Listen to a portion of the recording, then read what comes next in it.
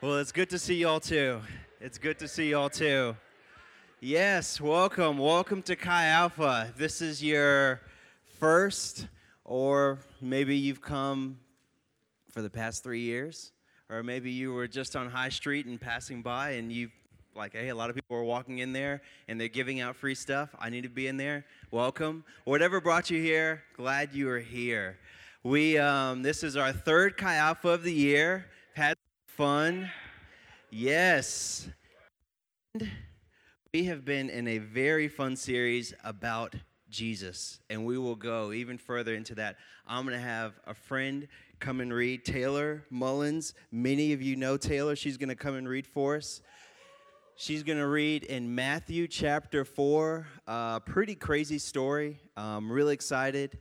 But yes, this is Taylor, Matthew chapter 4, verses 1 through 11. It'll be up here on the screen, but if you don't have a Bible, then no, if you don't have a Bible, you can look on the screen, but if you have one, you could turn there. Hi. Will you guys stand with me while we read the word of the Lord? Okay, Matthew 4, 1 through 11. Then Jesus was led by the Spirit into the wilderness to be tempted by the devil. After fasting 40 days and 40 nights, he was hungry. Then the tempter came to him and said, "If you are the Son of God, tell these stones to become bread."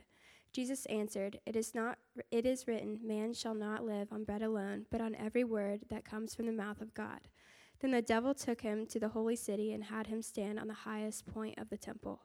If you are the Son of God, he said, throw yourself down, for it is written, he will command his angels concerning you, and they will lift you up in their hands, so that you will not strike your foot against a stone.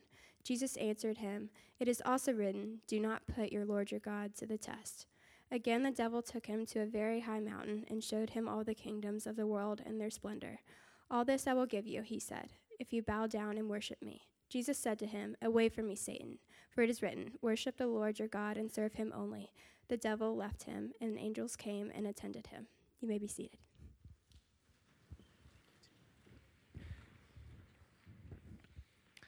All right, I'll say a prayer, and we'll go further up, further in. Lord God, thank you. Thank you for allowing us to be together. Thank you for your example here. Speak to our hearts tonight. Speak through me. Thank you, Lord God. Pray this in Jesus' name. Amen. So tonight we are going to talk about temptation. Yes, that is everyone's favorite subject, right? Yes, it's excited. Temptation. The good news is this is something that everyone can relate with. No one escapes this. It is real for all of us. We are all tempted. We all run into temptation. It's something that we deal with all throughout the day. It comes in many different forms. What is temptation? I like definitions just like Christopher does. And definition for temptation, a desire to do something, especially something wrong or unwise. Being tempted or enticed. And because I like sources that are equally as good as Webster, Urban Dictionary's definition, the only source on the level of Webster, Urban Dictionary says, well, one of them says, you can't trust everything that they say, as we all know, but a desire to perform an action that you may enjoy now but will regret later. That is, a philosopher wrote that. I am convinced. Or maybe Webster went on the Urban Dictionary because he knew how reliable it was and he added that. But a desire to perform an action that you may enjoy now but you will regret later. We all experience temptation. What does temptation look like? When you wake up in the morning, the temptation to eat what you know might be best, calories-wise and nutritionally, but may not taste as good. I like oatmeal, but maybe dry oatmeal isn't as delicious as a scone or some donuts, you know? But some people or I don't know, the temptation when it comes to your parents and letting them know what's been happening in college. All right, the temptation I could tell them the truth and tell them how hard some things have been, or maybe some of the questionable decisions I've made, or about some excursions I've had, which they probably won't be excited about, or I could just not tell them anything at all. the temptation to lie, to hold back information, temptation when it comes to school. You know, like you got to study for a test that may just be tomorrow, and you've delayed most of your studying to this one day before the test. But then also there's this series on Netflix that you've really been wanting to watch. And so you say, hey, I'm not going to give in to temptation. I'm going to watch one episode, and then I'm going to study, and I'm going to enjoy the rest of it. I'm going to binge the rest of it tomorrow. But then you watch that one episode, and you're like, ooh, that was good. That cliffhanger, though. Let me just see the beginning of the next. I'm not going to watch the whole one, just the beginning. And then you keep watching, and it's like, okay, well, but the next episode, because you got to see that one, because the stuff isn't resolved. And then what happens?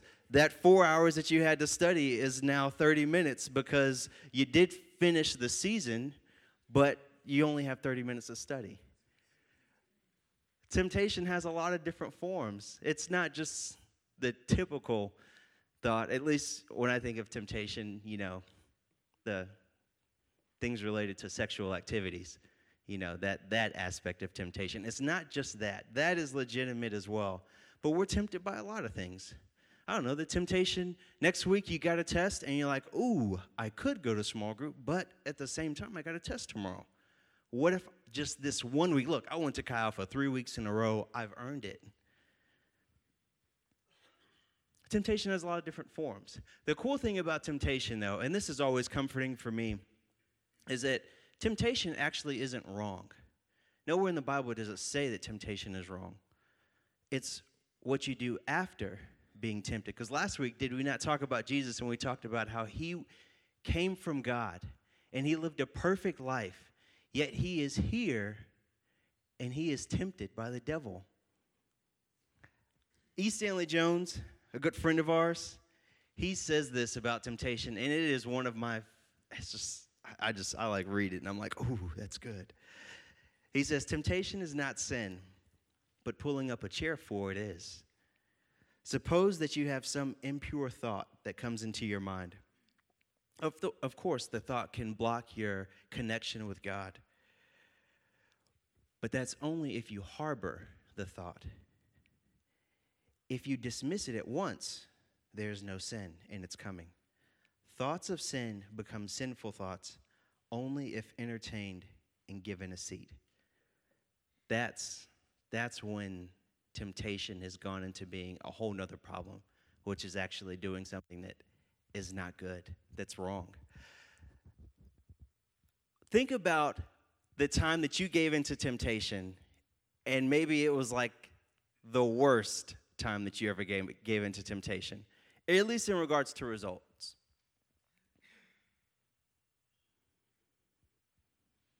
You got it? You got that thought? I know what it is for me. As I was trying to think about this, and I knew I would ask this question, I was like, there is a time where I have given into temptations many times, but the time that was the most terrifying for me, where I literally almost died, was a time where some of y'all have heard this story, so it is quite ridiculous, and it is true. Back in my previous days living in Houston, Texas, which I said I was from a few weeks ago, there are a lot of clubs all around the city, not just on like one street. And this one club I went to with some high school friends, and we're like, oh, hey, let's go to this club. It's going to be a great experience. And I'm thinking, cool.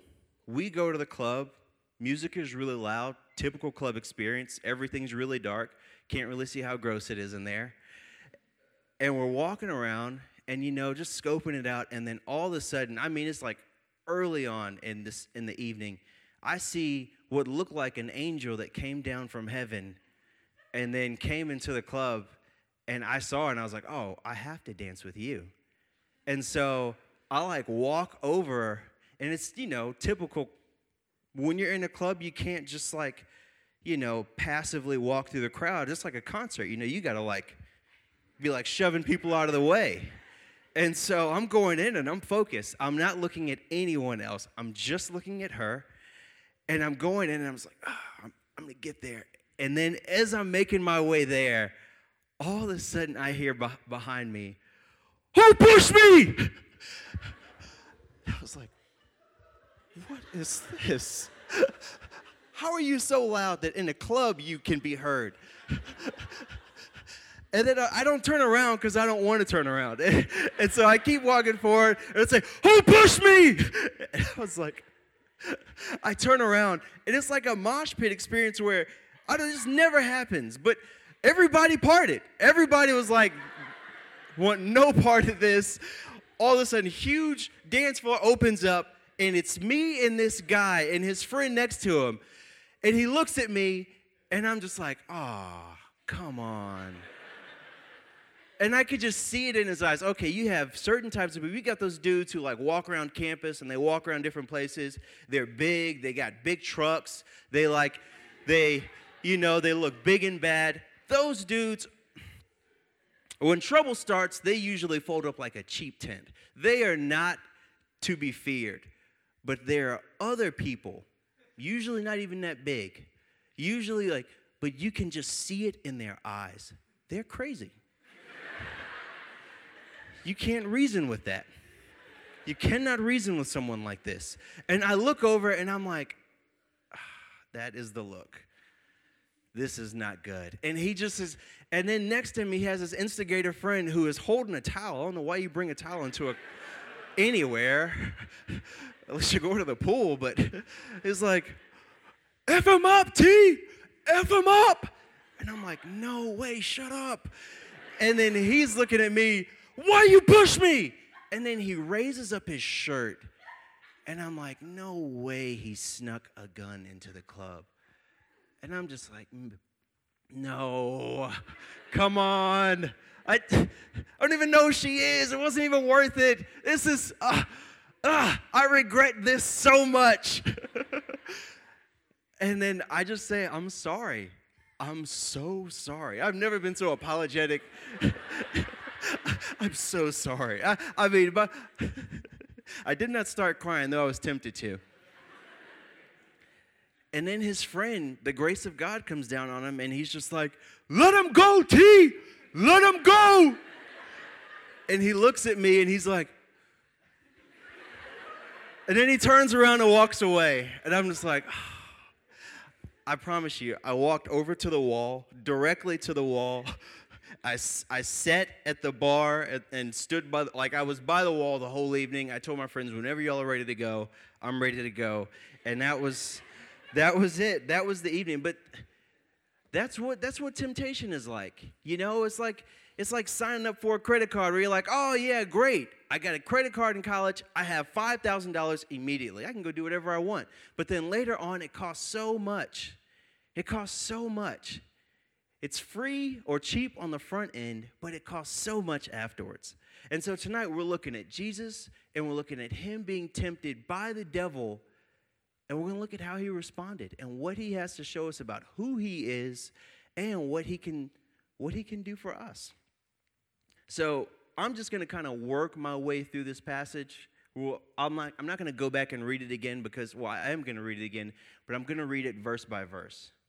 And so at the very beginning, what do we have here? It says, "Then Jesus was led by..." This is just after the baptism. We just talked about the baptism last week. Last week, it said that he came and identified, not as being perfect, but he came and took the spot of a sinner so that he could go and bring salvation to everyone.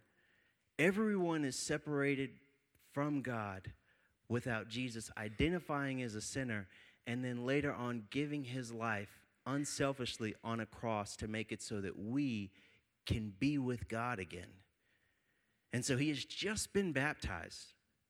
And then literally right after that, it says, "Then Jesus was led by the Spirit, led by God's leading, into the wilderness to be tempted by the devil." Now, I don't know what you think about the devil. I don't know what the devil is to you, but we live in a Western culture, and we live in a culture specifically on a college campus where people enjoy being sophisticated. And so the idea of a devil and demons isn't taken too seriously often, even in churches sometimes. But the Bible says that there is a devil. that there is a person who's an angel. The Bible describes him as an angel who has opposed God and tried to make it so that others would oppose God. No matter what you believe, it says that God created two different types of beings. He created angels and he created human beings. And both have free will. And that the angels, we don't know when, some rebelled against God and said, we want to do things our own way. And they were led by the devil, Satan. That's what it tells us. I don't know what kind of setting you grew up in. I don't know what you believe. This may be like, oh, yeah, I'm with that. You may struggle with this idea, but I just want to throw out a couple things before we go any further. And thinking about this idea of the devil and all this, consider if this is something that you struggle with. Consider first, I just want to say, the idea of the devil and demons is only a struggle, really, for Western cultures. Us, North America, Europe. But the rest of the world, they don't struggle with the idea of this. And not just because they have theories about spiritual things and spiritual dimensions. It's because of what they see. Like if you go and do missions over there and you hear the stories of what they experience over there, oh, someone died. Hope you're all right. But if you hear the stories of what they experience over there, they see spiritual things. They don't have theories about the devil and about demons. They experience it. And the idea of a devil isn't strange to them at all. So try not to be culturally narrow. Also, I would just say, if the idea of a personal God, a personal benevolent being who is spirit is okay, then why not the idea of a personal but bad being? Why is it that different? Also, if the Bible is true, and if what the Bible says about this is true, which, the Bible is, that was kind of never mind. That was like, it wasn't supposed to be such a serious, comment. It was like a little joke. No. Sorry, I'll just move on. Like in the sense where I'm not trying to assume that you believe this. I'm not trying to be a jerk and arrogant about it, that's all. But also, this idea, the Bible doesn't say this to just get us excited about these things like, oh, you got to worry about demons and stuff. What the Bible is trying to show us is that the things that you struggle with can't just be dealt with good psychology and good sociology. You can't have enough friends and enough self-help to deal with all of your problems. There are spiritual things working against us, trying to stop us from being what God has called us to be. And I said it a couple weeks ago, and I said it again last week, that Jesus never wrote anything. But I was kind of not being honest because Jesus technically did write some things. I wasn't trying to be dishonest. It's just the fact that there are many things that happen in Jesus' life where no one else was there. And the only way that we would know about it is by him telling us, or him telling the disciples who wrote this stuff down. He told them this. This story is from Jesus. He said, this was my experience. After I was baptized, I was led into the desert, and for 40 days I was tempted by the devil.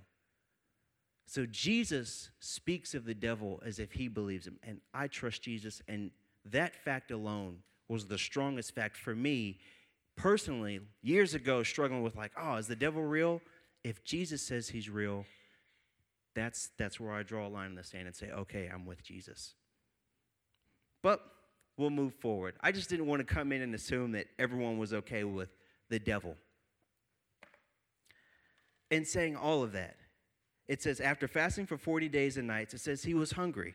And it said the tempter came to him and said, if you are the Son of God, he tempted him with three things. He said, if you are the Son of God, tell these stones to become bread. Jesus answered, it is written, man shall not live by bread alone, but on every word that comes from the mouth of God. He comes to him and he tries to tempt him first on a level that's a physical, legitimate need. And the crazy thing about everything that the devil tempted him with, he came to him only with good things. He actually didn't come to him and say, hey, join the dark side. Become a Sith. He didn't. Jesus isn't Anakin. He's not stupid enough to fall for that. He went and, sorry, it's a Star Wars joke for some of y'all. But anyways, he's not a Sith. He's not tempted by the dark side. He came to him with 3 legitimate needs. And the first one is one that we can all relate with. This physical need. We all have physical needs. What are physical needs that we have? Hunger. He hadn't eaten in 40 days. He was hungry. What are some other legitimate needs that we have? Sex. What are 2? But I was just going to dive right into sex. Just go ahead and knock that out early. Sex. That's a legitimate need. It's from God. Like, God has, there is a desire within us to satisfy this urge. It's from him. He created it. He wanted us. He wanted this to be there. But, and this is the whole thing. I'm not bringing any crazy theories or any weird answers. It's all pretty direct. Every answer that he gives is him saying, yes, you were talking about a specific need that you're trying to tempt me with. But God has a way that he has said I should go, and I will not divert from that. And so God's way, God's method, God's plan, God's providing is where he put his trust the whole time. When it comes to sex, sex isn't bad. It's only wrong when it's in the wrong context at the wrong time. That's the only time. That's it. He has a legitimate need. He's hungry. He's very hungry. He says, hey, go and satisfy this need. Go and take matters into your own hands. You're divine. I know you're the Son of God. Go and do a miracle and turn these stones into bread and satisfy your hunger. And he said, yeah, but that's not what God has told me to do. So I will not trust that. No. And I love what he says here because he goes back and talks about what we talked about a few weeks ago, which was this idea that man cannot live on bread alone. It's not enough just to satisfy our personal needs. We have greater needs. We have spiritual needs. You can't live on this earth and live well and healthily and at your fullest by only eating bread and drinking water. We have spiritual needs, and Jesus is pointing to that. He said, it's not good enough for me to satisfy my physical needs. There's more to the story. But then we go to the second one. What's the second one? He said, then the devil took him up to the holy city and had him stand on the highest point of the temple. If you're the Son of God, throw yourself down, for it is written, he will command his angels concerning you. Just to give you a bit of context, not as high as the engineering building, but pretty close. What they believe is that the devil took him up to the top of the temple. We don't know if this is a vision or we don't know if this is for real. But basically, from the top of the temple down, at the bottom are the courts where all the people are. And so you imagine that he's up there and there's a bunch of people below. And if he jumps off, the devil is saying, look, in the Bible, in Psalms 91, it says that the angels will catch you.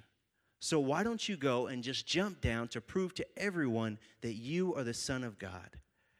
He is appealing to his ambition. First, he appealed to his desires, like physical needs. Then he appealed to his ambition, which we all have. This desire to prove to everyone why I am valuable and why I matter, why I'm important. You go to school and you want to get a good degree and you want to get a good job and you want to just prove to people that, yeah, you did it. That's basically what he's doing. He's saying, take matters into your own hands. Look, people don't even know you're the Son of God yet. You're like still under the radar. Do this miracle and you'll put your name on the map. That's what he's telling him. And what does Jesus say? And it's interesting because he actually misquotes the Bible in order to do it. Because he says that the angels will catch you. But he leaves out to follow God in all of your ways. In Psalms 91, that's what it says. Thou shalt not tempt, and then Jesus responds, you shall not tempt the Lord your God. And I'm just going to read Psalm 91. Psalms 91 said, he shall give his angels charge over you and keep you in all of his ways. Meaning, it's not enough just to, I don't know any way to say this other than, it's not important just to do the right thing, but it's the way that you do it that Jesus is modeling to us. The way that you do it is huge. He appealed to all things that Jesus wanted, but he couldn't have it because the method was wrong. It was going about it the wrong way. It was taking matters into his own hands.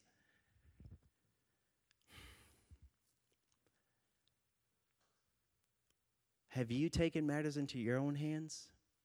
I know I have. Moments where I have a desire for something and I'm like, ooh, I really want this. I could do what I know would be right, but I'm not sure I would get it. Or I could try to take matters into my own hands to make sure that I get it. That's what he's trying to appeal to Jesus on. Taking matters into his own hands. And Jesus says, no again. No again. And then the last time he says, and the devil took him up to a high mountain and showed him all the kingdoms of the world in their splendor. And all of this, he said, I will give you if you will bow down to worship me. This is why Jesus came to the earth. He came to be king over all the nations of the world. And it says one day that every knee will bow and every tongue will confess that Jesus is Lord. One day. And then the devil is telling him, don't wait for that day to happen. Do it today if you bow down and worship me. I said it earlier that Jesus isn't Anakin. And you guys really aren't Anakin either. Meaning, the temptation to go to the dark side usually appeals to no one. How does the devil tempt us? He just comes and says, hey, do things your own way. And that's enough to follow the temptations of the devil. Specifically, God says, do things my way.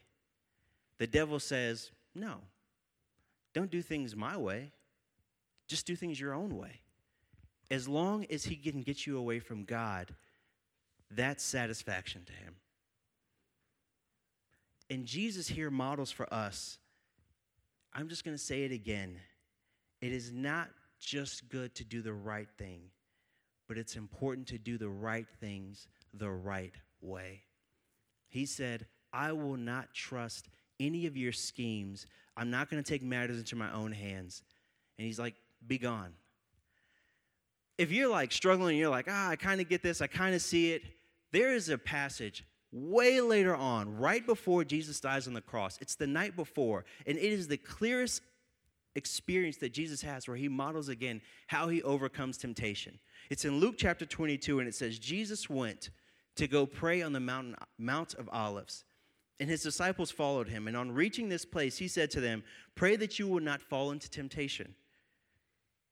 And he withdrew just a stone's throw away from them, and he knelt down and he prayed. And he said, Father, if you are willing, take this cup from me. Basically, if you're willing, make it so I don't have to die on the cross, which is the thing that the devil offered him. That was the last temptation. He took him to a high mountain, and he said, look, I'll give you all the kingdoms of the world. Just do it my way. Basically, I'll give you the kingdoms of the world, and I can do it without the cross. And then Jesus says no. And then Jesus is here saying, I am terrified about the prospect of being on the cross because he knows what it means.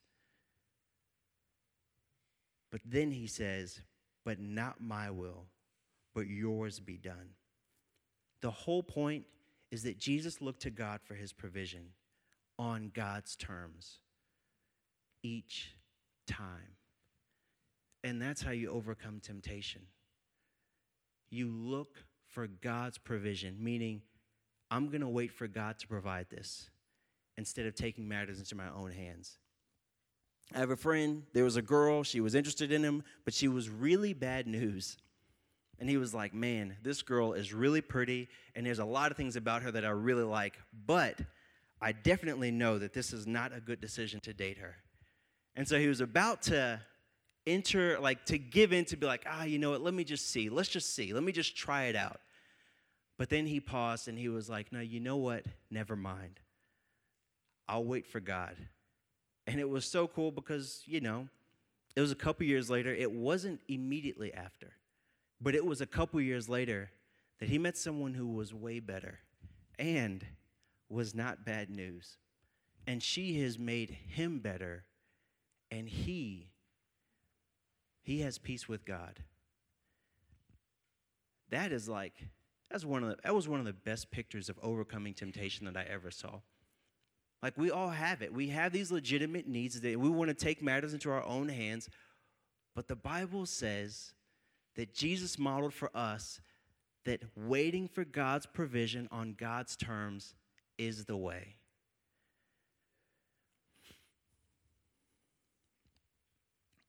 Before I finish, I wanted to make sure that I said 3 things that were just super practical things about how to overcome temptation. Because temptation is hard. It's really hard. For me, I didn't do things on God's way, God's terms for a long time. I kept making bad decisions, and I kept having to learn hard lessons. And it took me a long time to get this. I don't want you to have to learn all the bad lessons that I learned. 3 things that may be helpful. 1, reveal your struggle to a friend. If you're tempted with something, the secrecy is usually the power. If it's kept in secret, it'll have a hold over you. But if you tell a friend, someone that you trust, open up to them. Ask them to help you with it. Ask them to keep you accountable. It'll change so much. A weight will come off of you immediately once you start opening up to someone that you trust about something you're tempted with. The second thing, don't take it lightly. Jesus said, and this is pretty crazy, he said, if your eye causes you to sin, gouge it out with a knife. Or if your hand causes you to sin, cut it off. Because it'd be better for you to be in heaven without a hand or without an eye than to be in hell with both your eyes and both your hands. It's hyperbole. Please don't do this. But what he is saying is, deal seriously with things that you're tempted with. Don't take it lightly. Don't be like, I can handle it, because we all do that. We say, I'm going to handle it, and then what happens? It handles you more and more and more and more. But the last thing, and this is my favorite, run. For real, run. Change the habits of your life so that you don't have to be around it. I think about pornography and the hold that it used to have on my life. I had to make some drastic changes. One of those changes was I stopped getting online. I actually stopped using my computer at all after a certain time at night, because it usually wasn't early in the day. It was usually a certain time that triggers would happen. And so I changed this habit of my life. One of my favorite stories in the Bible of someone who did this was a guy named Joseph. Joseph, crazy life. A lot of unfortunate things happened to him, but basically, long story short, he is separated from his family. He's a pretty young dude, and he is sold into slavery by his own family members, and he's working for this Egyptian official. While working for him, the dude's wife gets the hots for him. And this is what it says. So Potiphar, the Egyptian official, left everything he had in Joseph's care, with Joseph in charge, and he did not concern himself with anything except the food that he ate. Now Joseph was well built and handsome. That's cool. And after a while, his master's wife took notice of Joseph, and she said, come to bed with me. He used to call her Hotiphar, not Potiphar. Because he was Potiphar and she was Hotiphar, Man, I am just full of really bad jokes tonight. Sorry. I'll work on my joke game next time. But what does he say afterwards? He said, he refused. And he said, with me in charge, no, he said, he refused. With me in charge, he told her, my master does not concern himself with anything in the house. Basically, he's left everything under me. My master has withheld nothing from me except you, because you're his wife. How then could I do such a wicked thing and sin against God? And though she spoke to Joseph day after day, he refused to go to bed with her or even be with her, meaning be around her. And on a certain day, he went into the house to do his to attend his duties, and none of the household servants were inside. She caught him by his cloak and said, come to bed with me. He left his cloak in her hand and ran out of the house, kind of like butt naked. I don't know if he was butt naked, but he was wearing less clothes. It says a couple times in the New Testament to flee from lust. You don't go to battle with it. You don't try to beat it. You get out of the room. You don't put yourself in that setting. When you feel it coming on, you go somewhere else. Man,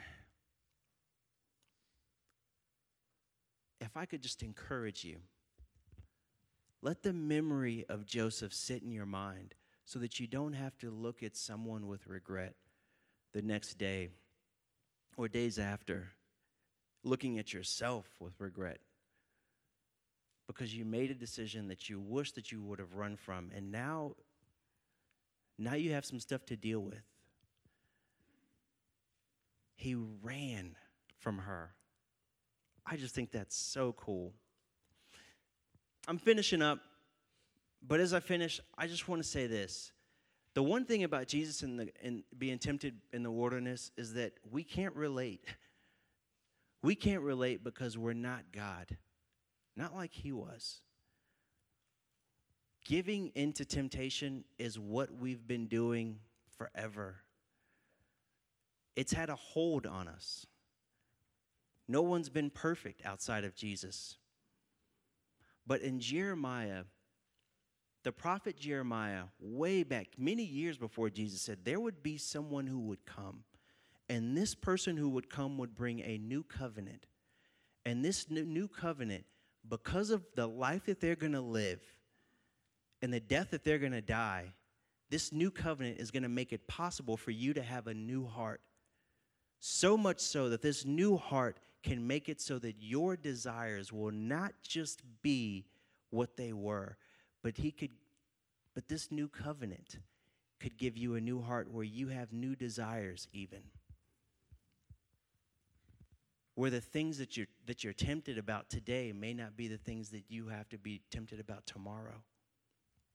He says in Jeremiah 31, 33 through 34, this is the covenant I will make with the people of Israel after that time.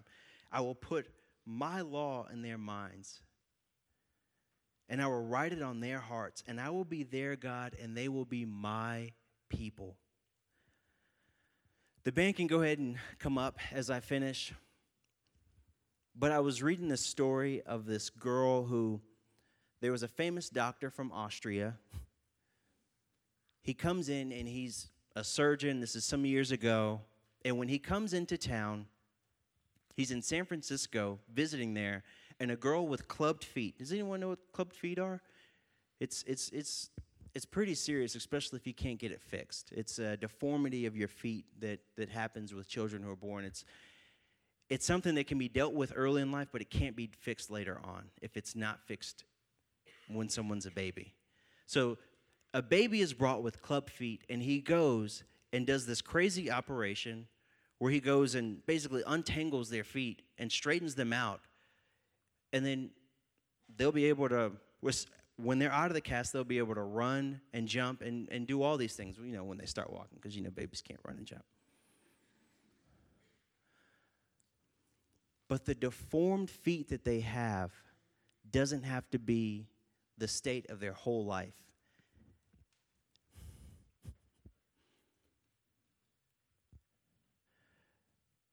Our hearts are twisted, and they're tangled, and they're deformed.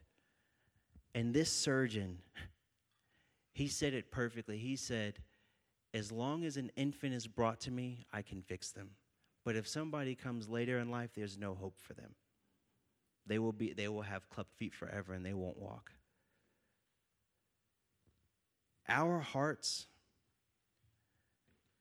though they may be deformed and twisted, and though they may have been for a long time, if you have never accepted Jesus, that does not have to be your state forever. Your tempting thoughts that may be wicked, they may be deformed, and they may have like a real hold on your life, that doesn't have to be forever. That can actually change tonight. He can give you a new heart tonight. That man that Nathan talked about, the king that God had set up in his sovereignty, as Nathan said so well, that man, even God gave him a new heart. He is in the business of giving new hearts so that you have desires that want what he wants, what Jesus modeled, so that the things that you wanted yesterday or even today don't have to have a hold on you forever. So tonight, as we sing worship, we're going to have some people like up here and you can pray with them. And I just want to encourage everyone. Everyone deals with temptation. Everyone does. You should come up here or turn to your small group leader or your resource leader and pray with them. Tell them what you're struggling with. Bring it into the open. If you keep it secret, it'll continue to have power over you. And then if you've never accepted Jesus, all you have to do is tell him that you want to trust him to be your Lord and Savior. Savior, because you're saying, Jesus, I'm not good enough, but you are good enough, and you said that you died on the cross to make me whole. And Lord, you're basically just saying what the Bible says about you, God. I'll read it, and I'll take it seriously. I'll do things your way on your terms, your provision, your way, just like Jesus modeled in the desert. All you have to do is come up and pray with someone and say, Lord, I want you to be my Savior, and I want you to be my Lord, and I'll start this journey with you. He can give you a new heart, and he can make it so that the temptations of old don't have to be the deformed thoughts that you've had in the past. They don't have to be your future. He can fix your clubbed heart. I'll pray, and we'll be done. Father God, thank you. Thank you for how Jesus modeled that the things that we're tempted about don't have to rule over us. And thank you, Lord God, that you gave us Jesus, who has made it possible for us to be freed from the things that tempt us and the temptations that we give into and create sin. You are able. You love us. We trust you. Help us to trust you. Pray this in Jesus' name. Amen.